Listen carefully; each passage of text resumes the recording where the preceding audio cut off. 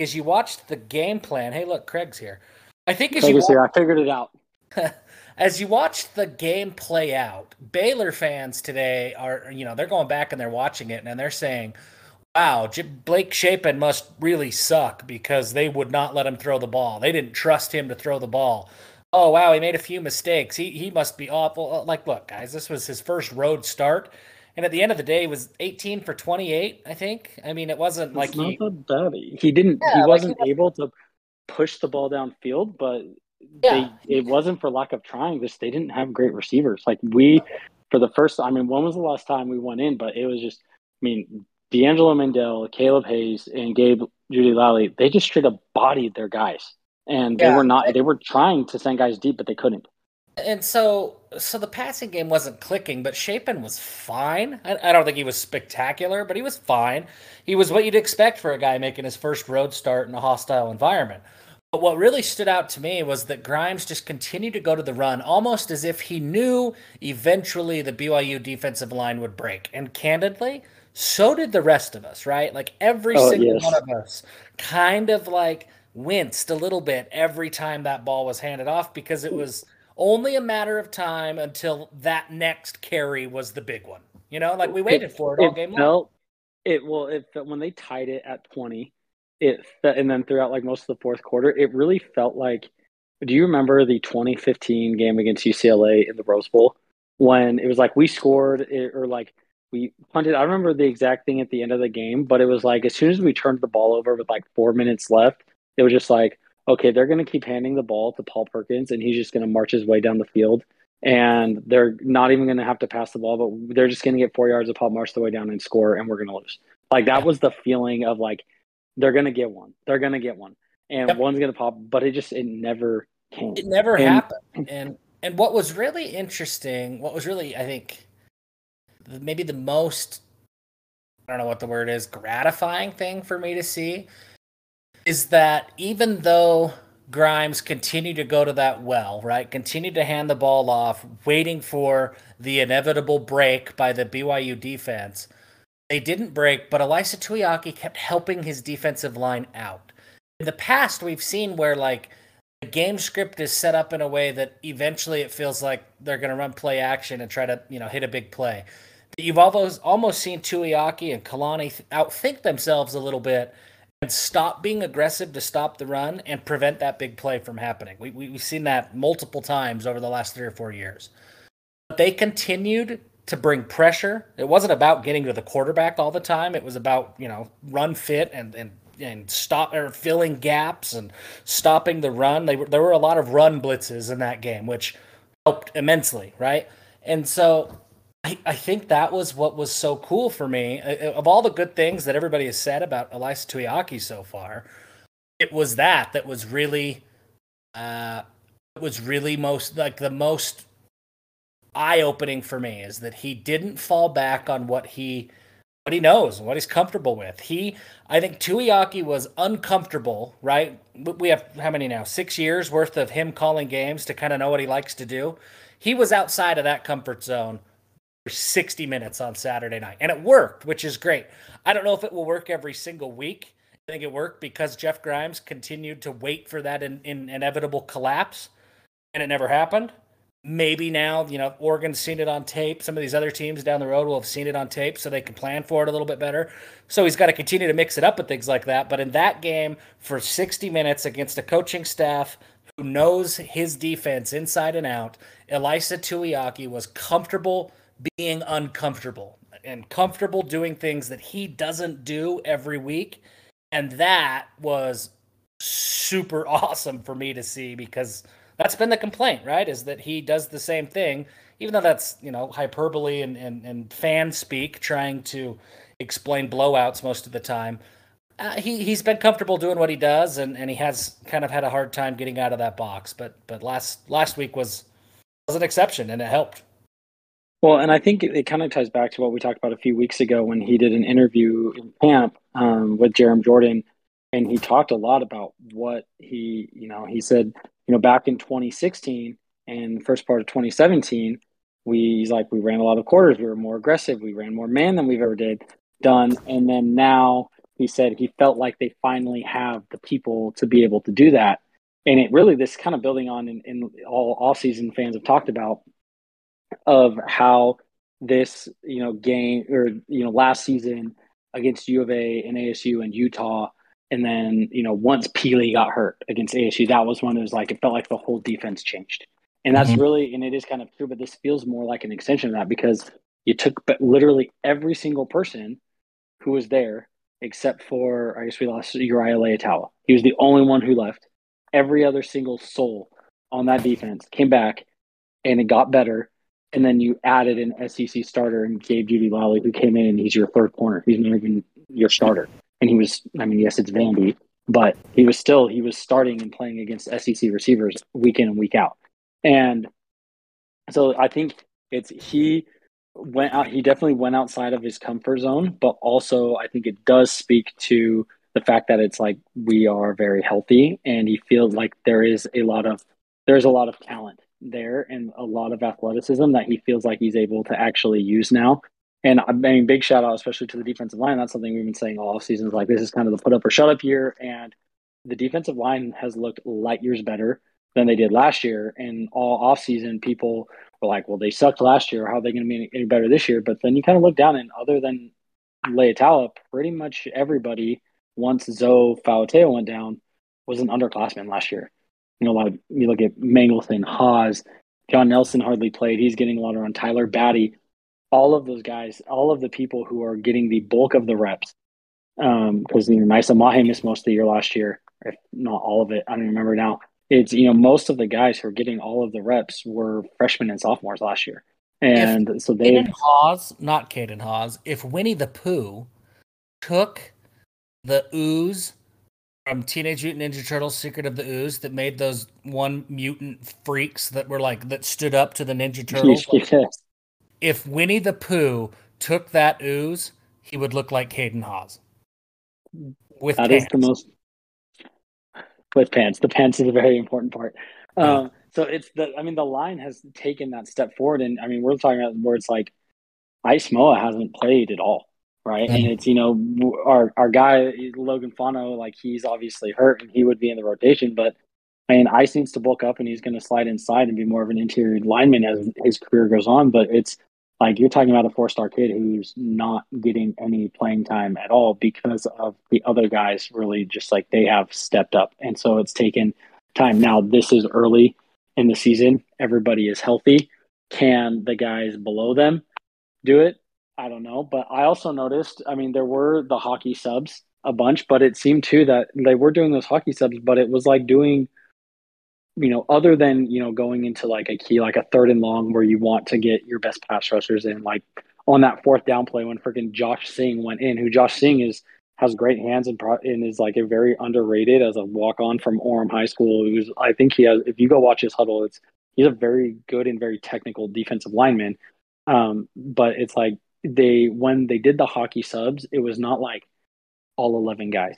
It was like we did the linebackers or we did the D line or one linebacker and half the D line. Like it was still rotating to keep that freshness. And there'd be times, especially, which kind of made sense, especially with how they were pounding the ball of like, okay, they subbed. And part of subbing to in being technical is like if the offense subs someone, you get a chance to sub somebody.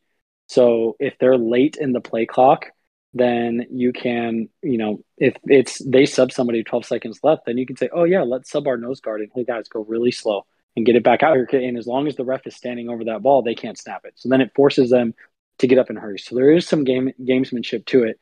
But I think with the subs were less like wholesale on the defense and more of a specific group. And so there were still a lot of guys going through and a lot of guys being fresh, but it wasn't like what we seemed to see last year and in previous years where it was like we just swapped out our entire front seven when it went from 1st and 10 to 2nd and 7. Like that's a very similar situation. Like this isn't like you completely flip from like a run stuffing package on 3rd and 1 to now they're back to 1st and 10, so we're going to go back to our defense, or like it's you got a big sack and so now it's 3rd and forever, and so now you want to move to your dime defense and like get extra bodies on the back end. So it was like it seemed like a lot more like logical rather than just like the random of like hockey subs.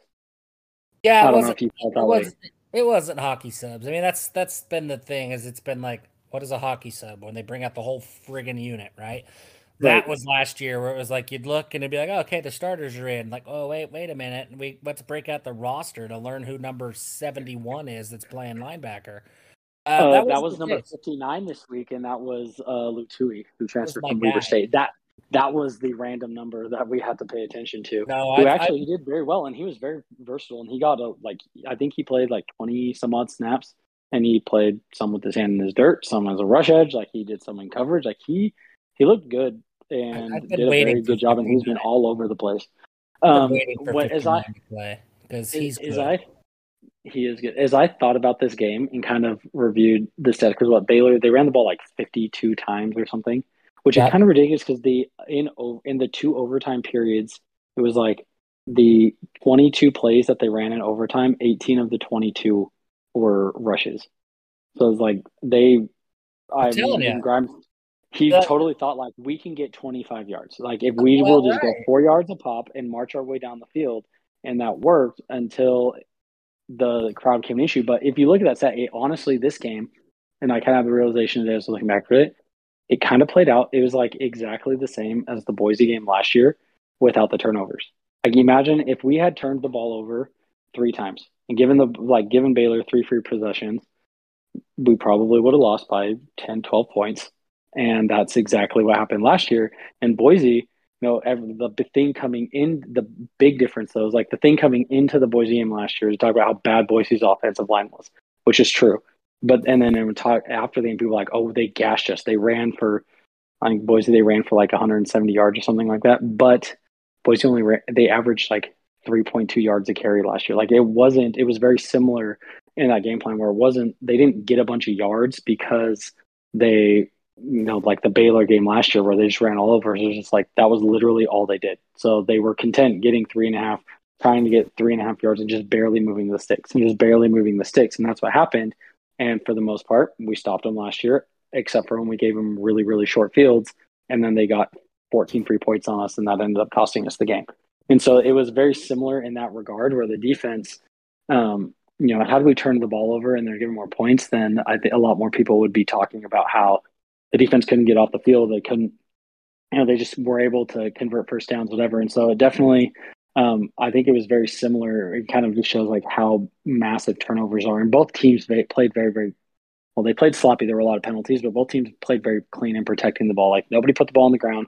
There was no fumble by either team. And then, obviously neither quarterback, I think each quarterback maybe only had like maybe one ill-advised throw. I remember Jaron had one that he threw to Cosper that could have been picked off, and then Shapen, there was like maybe one that got passed by. Like both quarterbacks were very efficient and very willing to, like, neither team wanted to turn the ball over at all costs, and kind of what they did. And so it was a but there were a lot of similarities with that Boise game last year, except for instead of playing an awful offensive line, it was playing one of the best offensive lines in the country. So it sure means a hell of a lot more to hold them to just under 3 yards a carry for an entire game, especially against a team that gashed us for 300 plus rushing yards last year. Yeah, I think that the other thing, I mean, just last thought on this, and then I think we open it up to anybody who has anything to say. My last thought is kudos to the coaching staff, right? Because we knew that Jeff Grimes knows this defense. Talked about that at the beginning of this. Like Jeff Grimes thought he knew what to expect. The BYU coaching staff knew exactly what Jeff Grimes was going to do. They knew that if they stopped the run, Jeff Grimes was going to continue to go and run. Like that was part of why Aaron Roderick took over for Jeff Grimes' play calling. They know that he wants to run the ball. They know how he likes to run the ball. One thing that was really, really impressive, I remember one run where the wide zone really bit BYU, where where we saw the defensive line just totally get undercut. Everything went to the right, and then there was that was wide zone to a T. That everything goes one way, and then the running back cuts it back. There's nobody on the field the other way. We saw that once, and BYU even shifted at the line like they thought they saw what was coming, and then they still got smoked on it. And that's the kind of stuff that Jeff Grimes does to teams week in and week out. So credit to the coaching staff for knowing who Jeff Grimes is and what that offense was going to do and what to expect. They had those guys ready to roll. So just for those of you who are still joining and new to this setup, it's really kind of like our post game call-in show. If you got something to say, request to speak. Let's talk through whatever. We'll talk about Oregon later on in the week. It's kind of hard not to talk a little bit about Oregon. But we'll have our regular show where we preview Oregon. We'll talk about Cialia Serra and the recruiting news and things like that. This is really meant to kind of focus on the game. But by all means, let's open it up. And if anybody has something to say it. So everyone can request to speak, and I've got that open. So as soon as you want to hop in, we can put you on the stage. I think to look back at, there were some plays that there were some plays where it was kind of, I don't know, what did you think of the play calling? And I know you kind of in the game thread, you kind of mentioned this of like why the play calling to end regulation. I know you hated like the two Jaren Halls. I wish you almost need to adjust Jaren Hall's numbers because right, like those two, they were like the passing equivalent of kneeling the ball, where he just like purposely mailed it over Roberts' head. Like they stuck Roberts in the end zone. It was just like you throw it over his head. We don't care. We just need to wind the clock down, but we're out of timeout, so we need to make sure that we can stop it because. But it was, what did you, I guess, would you have done anything different if you were in that situation? I just didn't understand it. It felt like, remember when, I can't even remember what game it was last year, but Kalani had them kneel the PAT. It was like, oh no, we're not going to kick this PAT. We don't want anything crazy to happen. They were up by like 3. And so instead of risking the PAT, they just went into victory formation on the point after and knelt on it. And it was like, right. I mean, I guess I understand the logic, but wow, we're really overthinking ourselves here, folks. That's kind of what I got. Like, what was the situation? Old Droid likes it on that one hash. He likes to. He told us on our show when we had him on just whenever that was, a week or two ago. He kicks with a draw. It kind of goes from right to left most of the time. So he likes the ball on the left hash because he can kind of aim and then hook it back in. Right, he aims a little bit right and it hooks back in. So they were on the right hash, and it was 35, 40-yard field goal, whatever it ended up being. So they were in the comfort zone. It was first, I guess it was second down with, I don't know, I think it seems like there were 20, 22 seconds or something like that. We didn't have any timeouts, so fine. Like we've kind of set the stage. What I didn't understand was why. So they call 2 plays, and those 2 plays were just like, hey, it almost didn't feel like anybody even had a chance, right? They throw the ball, and it was very clear that Jaren was just told, hey, get it out of bounds unless something's right there. He didn't even look long enough for something to be there, so I don't really understand why they even ran those plays.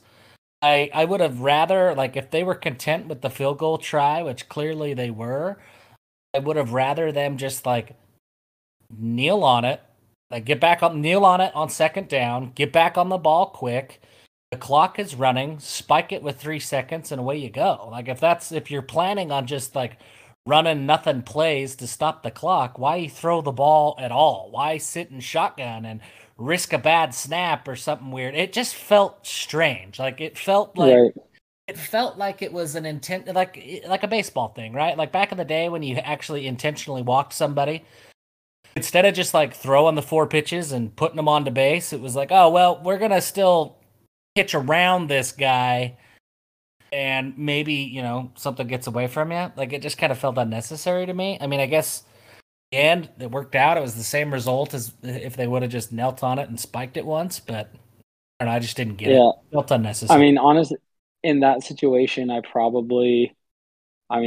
may have even just run it once and then maybe gone. If you're going to do that, then do the field goal attempt on third down. Like if we're going to overthink things that could go wrong, I probably would run it once and run it as a normal, because the first one, it was like, okay, they ran a play. It wasn't there to put it out of bounds. And the second one, it was like, they lined up and ran the exact same play, and this is a facade because Jared, like, it wasn't even close to possibly being in bounds. Row, it was nowhere. And so I would have just like run it on the second play and then taking the field goal. If you're worried about things going wrong, take the field goal attempt, like 15 seconds left on third down. And then if you mess up the snap, if it's a bad hold, any of those things go wrong, you can get it again on fourth down. Right. Versus needing to, like, if that's what you're worried about, like managing the clock, or like you said, just like chew clock and then, take the knee, then spike it on third down and then kick the field goal. And I don't know. I feel bad. And we do have, like, finish it up. We got Ian waiting on deck here. I feel bad for, Jake, obviously. And it's like, because those situations, I mean, he was lucky to have 3 or 2, but it was, he's had the Arizona game and then he had like the Tennessee game of like high pressure. You have to do this, otherwise the game is over situations, or potentially over situations. And it's like, they just don't come along. And so it's like, it'll be interesting to see how he is used and what happens with him this Saturday, just because, like, if he's in a funk, just kickers, like, where do you get the volume from? It's not like where you're a quarterback where you can throw a pick six and then they can come out and they can call 3 straight plays for you 10 seconds later and you're back on the field slinging it around and getting a shot to, like, bounce back. You just don't have those opportunities as a kicker, especially in those high pressure situations. Like, they don't come often enough as it is, and then being in a game winning situation, it's a mess, right? And so that's something that I will be interested to see this Saturday, and of just how, like, does his field goal range get shortened? And maybe that's part of it too. If they didn't care about trying to get any more yards, because the trust in him was, well, if it's within side 40, it doesn't really matter. Like, what's in a 30-yard field goal, 40-yard field goal? Is there really that much of a difference? And with him, they felt like there wasn't. So it was like, hey, we're close enough. Don't screw it up. Just let's get the field goal attempt. And so they showed a ton of faith in him, which rightfully so, because he'd earned it. But it was a very unfortunate the chain of events for him. So let's get Ian on here. Let's see, something that takes in. Ian, we're joined by Ian Prescott, tax aficionado, who's trying to ruin people's lives by encouraging them to. Yes, we can hear you.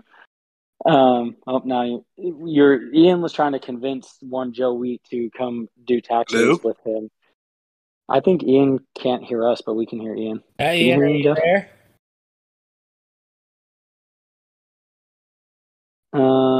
Ian, okay, let's see, how do I remove him? Sorry, Ian, we love you, but you are not, let's see. I can't. Yeah, must be an accountant thing. Yeah, the accounts are not good with technology. Okay, we've got, let's see, I don't know who even, Notorious GRC. I know you have been on the server for a while. I don't even know who you are in real life or what your real name is. But welcome. Can you hear me? Yeah, we can hear you. Oh, so my name is Grant. I've been a long time listener, but glad to be able to chat with you guys. I wanted to say I gotta apologize. My voice is still gone. I almost literally passed out. We were over in the south section, just screaming our guts out, hoping and praying on that second overtime that things would go our way. And I have to say, in the stadium, the way things were going, I mean, the defense played an awesome game. Obviously, you've seen the stats, like under 3 yards rushing, obviously a huge improvement. But the way things were going, it was like it just seemed like they were just gonna get 3 yards every play, and 3 times 4 is 12. That's gonna be a first down every time. They were just gonna walk into the end zone eventually, and it was like I was just so surprised with the defense, honestly, that they were even able to come up and continue to fight after everything, because especially after the Jake Oldroyd misses, and I love Jake. So good that he's on our team. I'm glad he's on our team. He'll make the next one. But even after those two, you could just feel like everyone in the stands, we had just been yelling this whole time. We were just like, oh, this is not going to go our way. We've seen this before. But right. I was so proud about the defense that they were able to hold tough. But I also have to say, I don't know if we win in the same scenario, if we win the game, if it weren't for all the false starts that we were able to to get when they were that close, and we had to force Blake, who, I mean, honestly, I think he's a good quarterback. I think just looking at the receivers, like you see, I mean, after the game, like their number one receiver goes out. He wasn't having that much success until then anyway, just throwing the tight ends. But like after that, it was just no separation. He just had nowhere to throw it to, especially even on the last play, no one to go to. But putting it in his hands, it just wasn't going to win the game. But I just wanted to say, I guess the two things was the rock came through again, and I was just so proud that the defense was able to keep it going, even whenever the fans all just kind of, I don't know if everyone would have said it out loud, but I had kind of given up. But then I was just so excited to see how it all went down. Yeah, for sure, man. It was really encouraging to see the way that the defense was able to respond. And I agree with you, man, 100%, that the way that the student section really kind of stepped up and they won that game. They were a huge part of that. And that's a big part. That's a big part of why BYU was able to do what BYU did. Okay, so I don't know how to kick people off of here, so we'll just sort of add whoever's next. Let's try this again. If you fail this time, you fail forever. Here we go. I see Ian. All right, is that better? Can you hear me? Yes. Can you hear us? I can. Sorry about that earlier. Accountants can do hard things. Hey, so I wanted to get back to your comment on the weird throwing it out of the bounds plays before the field goal, the missed field goal at the end of the game. Yeah. So A-Rod actually talked about that on Coordinator's Quarter today, and I don't know if you guys listened to that, but he talked about that, and what he said was they actually practice that specifically in those situations where they want a low-risk play that's going to take a few seconds off the clock. Because he says each time they do that play, the quarterback throws it out. It's a full 5 seconds off the clock. So he's like, we ran it twice and ran 10 seconds off the clock. So that was their reasoning behind it, but it's not completely 100% zero risk because, like you said, you could have a snap go over the quarterback's head or something bad happen, right? But I guess they view it as much lower risk than handing it off to the running back and having a fumble or something like that. So that's the reasoning. Interesting. They did that. That's interesting. No, and I'm glad you brought that up because I did not listen to Coordinator or Corner. But that's, I don't know, it just feels like one of those things. Just overthinking to me, but Yep. like, whatever, it worked out. So what do I know? Yeah, I do have a question though. It hasn't been brought up much. We know Oldroyd has had back problems in the last few years. Is there any concern that his field goal issues on Saturday or he's having back problems again? Or do you think he wouldn't even have been in the game if he was having back issues again? I don't. Well, I think that there's a lot of. So if you go back and listen to the show when we interviewed Jake, he talked about how he kicks at like 80 to 90% now, in an effort to prevent back issues from happening. He related it to a golf drive, right? That like if you go out and you swing balls to the wall, which we now know what that means, so great. If you go balls to the wall and you swing 100%, then you're more likely to slice it. I get the logic, but don't tell Tiger Woods not to swing balls to the wall. Like you just figure it out. If you're an elite athlete, you figure it out. And so I think that there's some of that it feels like he's maybe not going at full capacity, and maybe that's in his head a little bit. And kickers are funny, right? Like kickers, if there's anything but the kick going on in their brain, they tend to miss. And like kicking is more mental than anything else. And so it makes me wonder, maybe the back isn't hurt necessarily, but it's like, hey, maybe this is the kick that it could get hurt, and he's trying to prevent that. That seems like the more likely scenario than he actually is hurt right now. Yeah. But definitely. Yeah, that was my first thought after I threw my head on the ground after the second miss.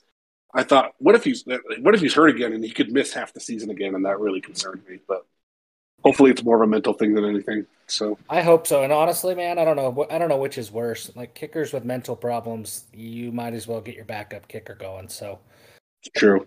So okay, Ian, thank you. We'll come talk to you again come accounting season, like when we need our taxes done or something. Garrett. Then next up, we got Travis. So, Travis was a great host. I slept on his couch on Saturday, or not on his couch, in his son's bed because his family was out of town for all of 90 minutes on Saturday night, and that might be good luck. So I don't know if that gives us good luck going into the next game, but if we lose, I might have to start repeating everything I did on Saturday, which would get very expensive very quickly. Yes. I will kick my son out of his room any day for you, Garrett. Oh, thank you. Beck can go sleep on the couch. I'm just excited that Ian didn't bring up marching band talk. I was a little bit worried about that. So thanks, Ian, for not bringing up the marching band. I was also going to talk yips, too. I thought maybe he has the yips. If he has the yips, let's just go to Justin Smith. He's a proven commodity. He kicked well for us last year. I'm all right with that. But what do we got to do to get our tight ends involved a little bit more? I know Rex is probably working his way back in, but man, Holker is a mismatch all day, every day. I mean, we got to get him some more targets, some more touches, something. What are you guys' thoughts on that? My one complaint about the A-Rod offense is that it doesn't. I don't know how to say this because people are going to think I'm blasphemous here, but it doesn't get guys open, right? Like when guys get themselves open, the offense is there, but it isn't an offense that seems to, like you have a lot of rub routes or whatever that is able to get somebody loose, right? Like it doesn't seem to exploit the mismatches. It really seems to rely on pass catchers winning one-on-one battles. And so with that, in mind, like not that there's anything inherently wrong with that as long as you have the talent, the tight ends just they got to get open. I mean, that's really the biggest thing right now is that they're not creating, I don't want to say that they're not creating any space, but they're not creating as much space as the wide receivers are. So Jaron Hall's not looking at them. If we want to get them going, if BYU wants to get them going, then A-Rod's got to design some plays to get them open where they're the first look, or they've got to find a way to get more open on their own because right now they're just not getting as open as receivers are. Yeah, so I just pulled up the PFF receiving grades, and so if you look at number of targets, you got Chase Roberts is number 1 with 15. Cosper and Keanu Hill both have 8. Epps has 7. Brooks has 4, and then Rex and Holker are tied with Pini Katoa. Brooks has 6, and then Holker and Rex are tied with Pini Katoa at 4. And then Mason Wake is right behind him at 3. So it's almost like the tight end has kind of gone away just because for the first time ever we have a million really, really good receivers, right? Like before we would always even if you look back at like the Dennis Pitta, Andrew George days, right? It was we had one receiver who was really good, another receiver was like okay, and then we were splitting a tight end out to be our third receiver because the tight ends were better than our actual receivers. And now we have Keanu Hill, who's a little faster than Holker, who kind of is filling that third role, or Cosper is quicker as well. And so some of it is just the personnel that we actually have in the building, but obviously Rex is more of a traditional tight end. But I would like to see Holker get more. But kind of going back to what Jeff said, it's like they just got to get open. And if you look at their grades on PFF, it's like their route running grades, like they're not great. And so they're okay, but they're not great. And so it's like I'd love to see them get more volume, but I'm also very much like if we have receivers and if Jaron is still getting his numbers, I don't care who's on the other end of that. So whatever that means, and we're spreading the ball around a bunch. So I think I would like to see a bit more, but they also just have to get open, and I think against the linebacking core that Baylor had, was a little tougher. And so if they, especially the way Baylor wanted to play it, if they wanted to leave Roberts sitting wide open all night, then we'll do that. So I think we'll see more as the season goes on, just because Holker, like his mission legs are gone. He's back into it. He looks great. Rex is still maybe kind of easing back into things. And so just seeing how they get there. But I think we will see more, but because A-Rod is content on taking what the defense gives us, but we actually have receivers. Like, when has there ever been in the history of BYU football where you could go 4 wide with Puka, Romney, Chase Roberts, and Keanu Hill, and all 4 of those guys in any random year would be wide receiver 1 by a pretty decent margin? And even throughout all of our history of passing, because we've never had such great dominant receivers, but now it seems like we really do. And so I think that's the other half of that equation, is just our receivers are better than they ever have been. So we don't need to use the tight end as an extra receiver to make up for the lack of dominant talent or great talent in the receiver room, right? Where we don't have the slot receiver who's going to run really crisp routes, and we've got 18 guys that all have 37 catches for 400 yards on the roster, but none of them are like super memorable. We actually have a lot of star power in the receiver room. Cool. Let's move to, I don't know who this is. Let's see. We got next is Brady Tangberg. Hey there, guys. Can you hear me okay? Yes. Oh, it's on my... Sorry, I switched to my actual phone here. Cool. So I appreciate you letting me speak here.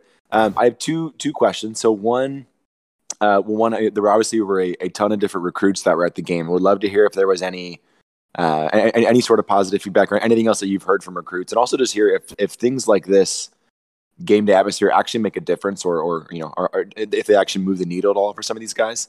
And then the other thing would be, I don't know all the receiver positions super well. I know you typically have a guy who's number 1 in a certain spot. But for as soon as Puka and Gunnar come back, does Chase Roberts play the same position as one of them, and how will that affect his ability to get on the field if he's the same type of receiver as Puka or something like that? Yeah, so Garrett, I'll knock out the recruiting question, and then I'll let you tackle the wide receiver. Okay. The recruiting stuff, so short answer is yes, it does make an impact. It generally doesn't. It's generally not anybody's number 1 priority, right? Like no recruit is waking up and saying, man, I just want to go to the school with the best game day atmosphere. So it's not like it's the do or die thing for most schools, but it absolutely makes a difference because the environment is indicative of the fan support. Now you can kind of tie that into like the NIL opportunities. You can tie that into the amount of social media following that you're going to get if you commit to a certain school. Like that stuff all sort of tangentially is impacted by the game day atmosphere.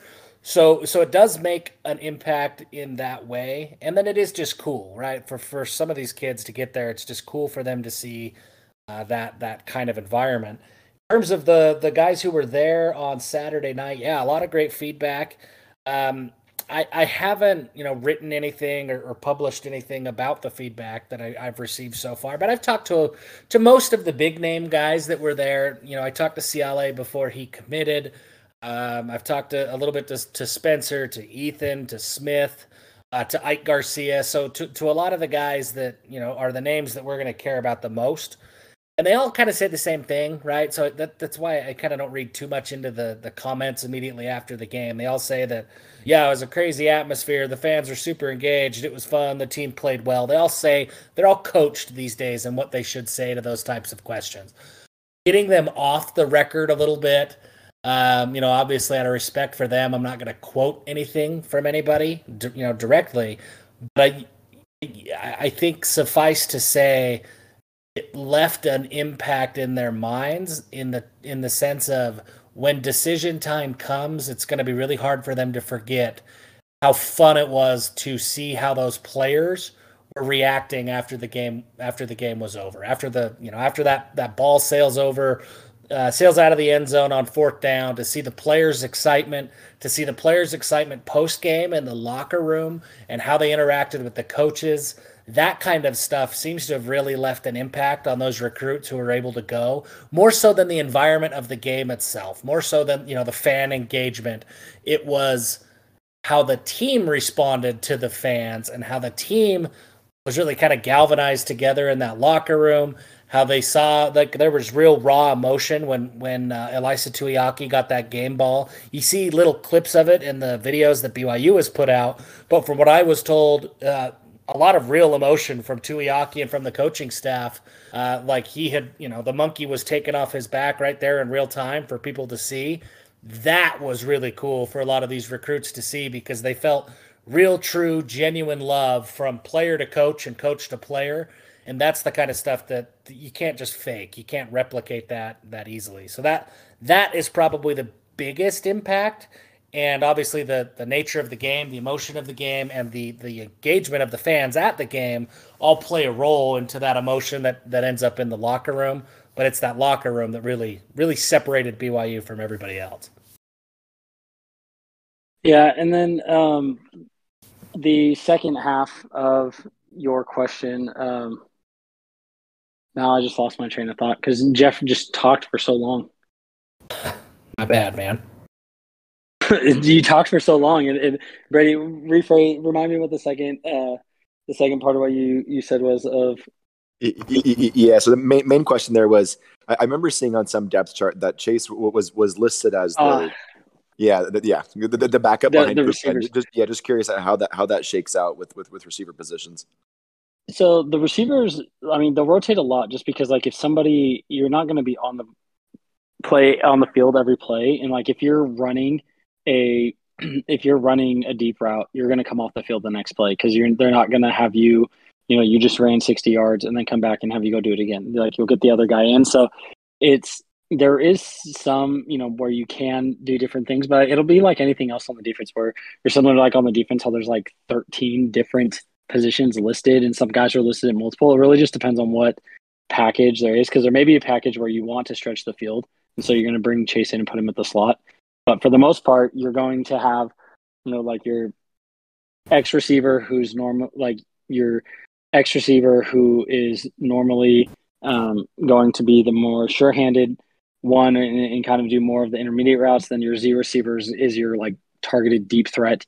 And then you obviously your tight end is the Y, and then you have an H receiver who'd be an H back or the other slot back if you have it. And so just the same way that you have, and you can do different things. Like you can run the same thing with a tight end and a receiver where it's like, Isaac Rex can be in a 3-point stance and tied close to the line and be running the same exact route as a slot receiver would in that same position, moved out to the side. So it's all about like the relationship and the spacing on the field. So there isn't really, but in terms of what they're actually doing and what they're used to, you'll see like a more of a rotation where it's like guys are usually more inside guys or outside guys.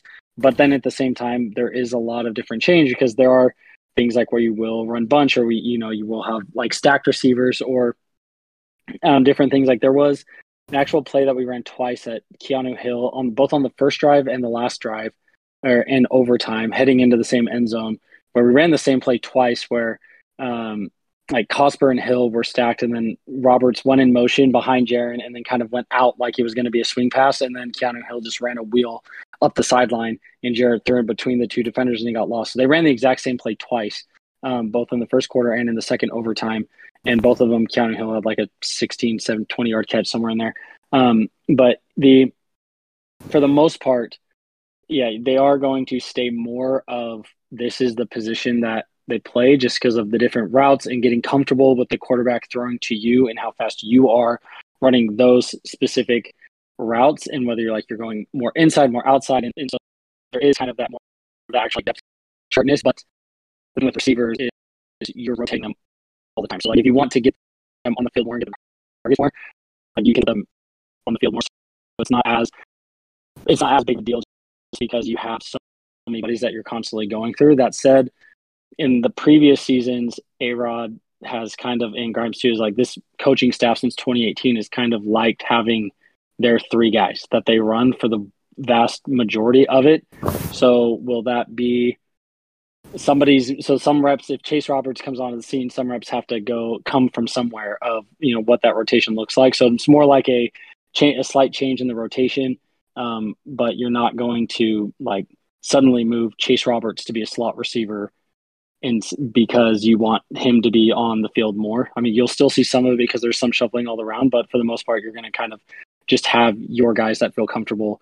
And that's where you see more of like a hockey lineup style change, maybe where it's like you have Roberts and Hill next to each other because they are comfortable with how they run each other's routes and like where they are when they are together on the field at the same time makes it easier for Jaren rather than like a constant random shuffling of people.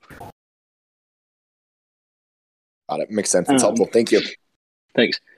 Okay, so let's get we got Mike Dial in here, and then Grant, I see you in the queue again. Not sure if that was intentional or not. So you are sitting there, and after Mike, we can jump back to you if you have more to share. Mike, our favorite sports scientist. That's right. I actually just barely found an article where I found who they hired. If you remember, what's his name? Colby Clausen. He's the guy that took out Sam Bradford in the Oklahoma game. He's been hired on as a sports scientist for the team, so that's pretty cool. Nice. But apart from that, just wanted to get on to my question. And again, I thank y'all for everything that y'all do. This game seemed pretty reminiscent of a couple of the early games last year, notably like Utah and ASU with the huge home crowd support, close games, and later on last season, things started to get derailed with some injuries to the defense, and it seemed that our defense just couldn't hang with a lot of the opponents later on in the season. Do you think anything would be different if, heaven forbid, we experience some injuries on the defense? How do you think that experience would play into to later games on this season? And essentially, how do you think that would impact things this season, if anything different? Honestly, not that much. In the past, I probably would have said yes, right? I mean, last year we saw it. It changed. If you go back, there were 85 defensive snaps against Baylor. Keenan Peely, for example, played 55. The defense was pretty aggressive for all 85 of those snaps, right? I mean, even Peyton Wilgar only played 49. So the hockey subs seem to be going away, but rotations aren't, and the scheme isn't changing. And I think getting younger guys, or maybe getting those 2s and 3s reps while the starters are also in the game, that gets them experience running that high-level defense where last year, because of the nature of hockey subs, take a guy like Ben Bywater, it may have been the first time he was running with the ones when he got thrown into the game after Peely got hurt. That's been avoided this year, and so snaps are being a lot more evenly distributed. You're seeing a lot more just rotations, not platoons. And as a result, I think that the scheme has more staying power as injuries mount up throughout the season. Yeah, and I think too, a lot of it I think there will just be less of a drop off this year, just because of that's what happens when you have this much returning production. Like that's why returning production is a good indicator that you're going to have a pretty decent season, is because no matter how much you practice, how much time you spend in the weight room, nothing can replace actual game experience. And so while the hockey subs and injuries sucked last year and we have to go through it, it definitely was a learning and growing experience that will pay off and pay dividends this year and next year as those guys continue to age through the program. Cool, awesome. Thank you guys so much. I think that's also true, and it's going to be a good season here. Awesome. Thanks for hopping on. Okay, Grant, this will be our last one. Grant, we have you back on in this, and then we'll wrap up after this, and then probably on Thursday, Jeff and I will record our Oregon preview. So, Grant, what did you have to say in your final words here tonight in our post-game fireside? Appreciate getting the final word. I was going to ask this question before, but I got kind of rambled on a little bit and forgot. But so I just think about in time, like big wins in BYU's past, like think about 1984, we take on a top 10 Pitt team. And then a lot of people like to say, well, that Pitt team didn't end up being very good. I'm curious. I don't have as much, like I just watch the games. I enjoy them, and you kind of see how it all plays out. From your guys' perspective, how good was this Baylor team that we just played? From my perspective, I would say that front seven was absolutely legit, like just a stone wall. I just can't really – I'm curious to hear what you guys think about what their trajectory potentially is and how big this win will be when the end of the season comes. Yeah, I think this Baylor team stays in the top 25. I don't think they repeat as Big 12 champions. They're too talented in the trenches to not Mhm. stay really good. But I don't think they have enough juice on offense to be able to hang with, Texas in the Big 12 looks like Texas again a little bit. Oklahoma is Oklahoma. And Oklahoma State has put up some points this year. So I think they lost. Kansas is 2-0, Jeff. What's Kansas? The Kansas Jayhawks are 2-0. 2-0 Kansas is something to look at. I think that there's just too much juice in the conference, and Baylor lost too much to be at the same level that they were a year ago. But I do think that there's enough talent where it matters that this team is a good team throughout the year and finishes 8-4, 9-3, and is hovering in the top 25. Yeah, I think so too. The amount of talent that they have in returned in their defensive and on their offensive line and their defensive line on both sides of the ball is just it's too much to be ignored, and you can't discount the fact that it is still a Jeff Grimes coached offensive line group. Even their running backs, we ate them up, but it's not like their running backs, even though they lost their top two guys, it's not like the people that they brought in are scrubs, right? It's not. You look at the pieces are there. There are big question marks offensive. I think their defense is fine. Dave Aranda is still one of the best defensive coordinators in the country. It's the biggest question is what can they do at receiver and who's going to be the guy that helps make things easy on Blake Shapen. And so that's where the biggest question mark is. And so that's, I think, because of the receiver position, that's they won't repeat as the Big 12 champion. But they'll probably finish third or fourth in the league. And I think 9-3 and then going to like a Music City Bowl type, they won't go to a New Year's, they probably won't end up in the New Year's Six, but go to like that next tier of bowl and with a chance. Alamo Bowl against the Utes. Yes, like exactly. Like an Alamo, they'll go to like an Alamo Bowl against Utah with a chance to finish 10-3. I think is the kind of season that they're looking at, and I think they'll finish the way they're looking now. I think they will finish ranked, but they could also surprise some people if the rest of that offense really clicks. But I think they'll really do some nice things. And I don't think this is a situation like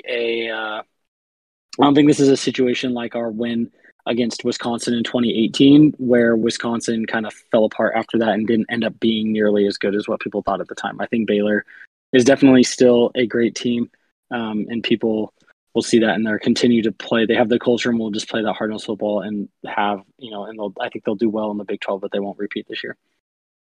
Appreciate you. Thanks, Rob. Thanks for all you do. No, thank you, everybody. And so we will be back next week. I was traveling yesterday. So if you want to join us on our Fireside next week after the Oregon game, it will be Sunday night. We'll do our Sunday night Fireside, kind of our post-game recap, cap off the week, and then looking forward into next week. And so thank you, everyone, for joining us. If you are listening to this on your podcast feed, you can join us on our Discord. The link is on our website at giveemhellbrigham.com. Just click the Discord button and come get signed up, and then you will get a notification on your phone when we go live next Sunday night. So thank you, everyone, again, who joined us, and hope all of you have a great week and give them hell.